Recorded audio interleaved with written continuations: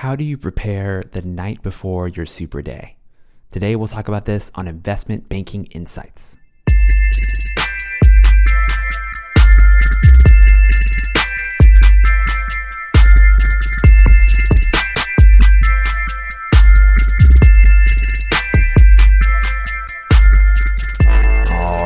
All right. Welcome to Investment Banking Insights. This is the only show dedicated to helping you learn both the technical and non-technical aspects of the investment banking process. Hello, my name is Alex Mason and I am your host. Thank you so much for joining me. Now, we've been going through this series about preparing for super days. What are the steps to take and what order do you take them? These are some things that I've been thinking about recently, and I just want to share my thoughts with you, especially as we are knee-deep in Super Day season right now. Some people are even wrapping up their season of recruiting. Congratulations to you all. But for the rest of you who are approaching Super Days, I just wanted to share some thoughts that I think are helpful. Last time, we talked about researching the bank, very important step. And now I want to talk to some more tactical topics, specifically, what do you do the night before your Super Day? How do you prepare? Well, the first thing that I would do, and that I did, is I was trying to relax. Try to relax. Because at this point, you've already done the preparation. You've already done the work. Everything that you have worked for, it's basically been done. You're now at that moment where it's time to just present yourself in the absolute best way possible and get that offer, right? So try to relax. You've already done most of the work. Now, in terms of review of any sort of concepts or technicals or behaviorals, review a few concepts if you must, but in my opinion, keep it light. Trying to do some heavy studying right before a test or an interview, in my personal experience, it just doesn't help that much. But hey, you know yourself, do whatever works for you.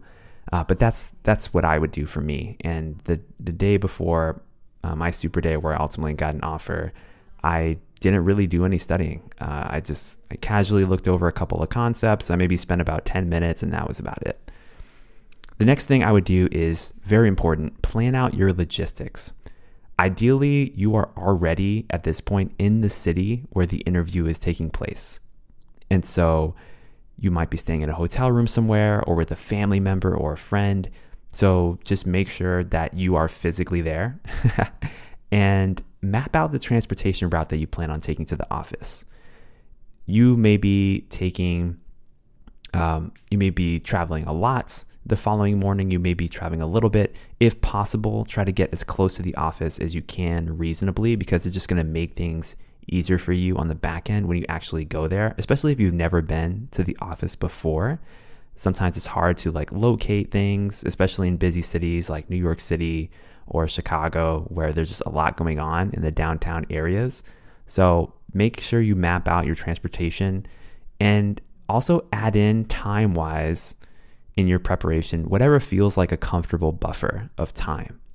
So I tend to add a larger buffer of time the more complex the route is that I'm planning to take and the more dense or packed the city is. So think about how you're going to get there. Are you going to take a bus? Are you going to take an Uber? Will you even be able to walk or take a train? I remember for my super day, I actually was staying in a hotel that was a 30-minute walking distance from where the super day was located. And I remember I wanted that the weather was good enough. So I decided, you know what, I'm going to walk to my super day. And walking has been shown to be just great for your creativity, great for your mind. And of course, it's great for your health, right? And I knew I would be sitting in a chair for at least 3 hours. So I took that opportunity to walk, and I am so glad that I did. So it made me feel ready. I felt a good sense of momentum. My mood was lifted. Just a nice brisk walk in the morning in the city before my super day really helped me out. That's just my personal experience. But of course, you're not going to be able to do that in every situation. So figure out what is likely to work best for you and just plan that out. You'll also want to pay close attention to the instructions that the bank gives you in terms of logistics. So make sure, first and foremost, you get the address right and double check it. of the office that you're going to be in. And once you get there, especially if it's one of these larger banks like a bulge bracket bank, I remember during my travels, I went to some, headquarters of these like amazing banks, and there's usually a security downstairs. Just tell them you're there for an interview. You'll get the specific instructions about what to do. You may have to have get a name badge, scan in or something like that with a QR code on your phone. Just those kinds of situations. Just make sure you budget a little bit of extra time to do those kinds of things, because it physically does take time to get from the outside of a big skyscraper in New York City all the way up to the 43rd floor or something like that. So just kind of budget that time and know where you're going to go. Another thing that I would do the night before the super day is plan your clothes in advance. You do not want to be scrambling the morning of the super day because you're not sure what you should wear. And remember, this is a super day, so dress professionally and double check for specifics based on your interactions with bankers already in prior interviews and conversations that you've had. Just make sure that you know exactly what the plan is in terms of how you should be dressed. And thankfully, you made it this far. You probably already know exactly how you plan to dress, but actually having the clothes laid out or hung up in the closet, wherever you are, can really be a helpful thing. So do that in advance, and that's what I would do. In terms of other details, I can only speak to my experience as a guy. Make sure you have your suit dry cleaned, make sure it's looking nice, and make sure you have a nice tie. Now, personally, I err on the side of conservatism here. I wouldn't wear any sort of flashy designs, but I chose to go with standard, solid colors. I have a really nice red tie that I have, a really nice blue tie, and I think a couple of other colors as well. But those are usually my go-to defaults because I think they just look nice, they look classic, and yeah, it's just make sure that your dress code is appropriate. And then finally, last little bit of advice here. Make sure that you go to bed at a decent time. This, I think, can be one of the hardest things to do. And for many of us out there is actually going to bed at a reasonable time. This is not the time where you want to stay up past midnight doing whatever.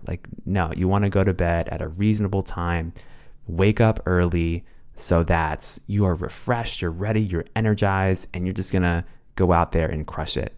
But yeah, this is not the time to stay up at 1 a.m. or 2 a.m. Watching Netflix or something like that.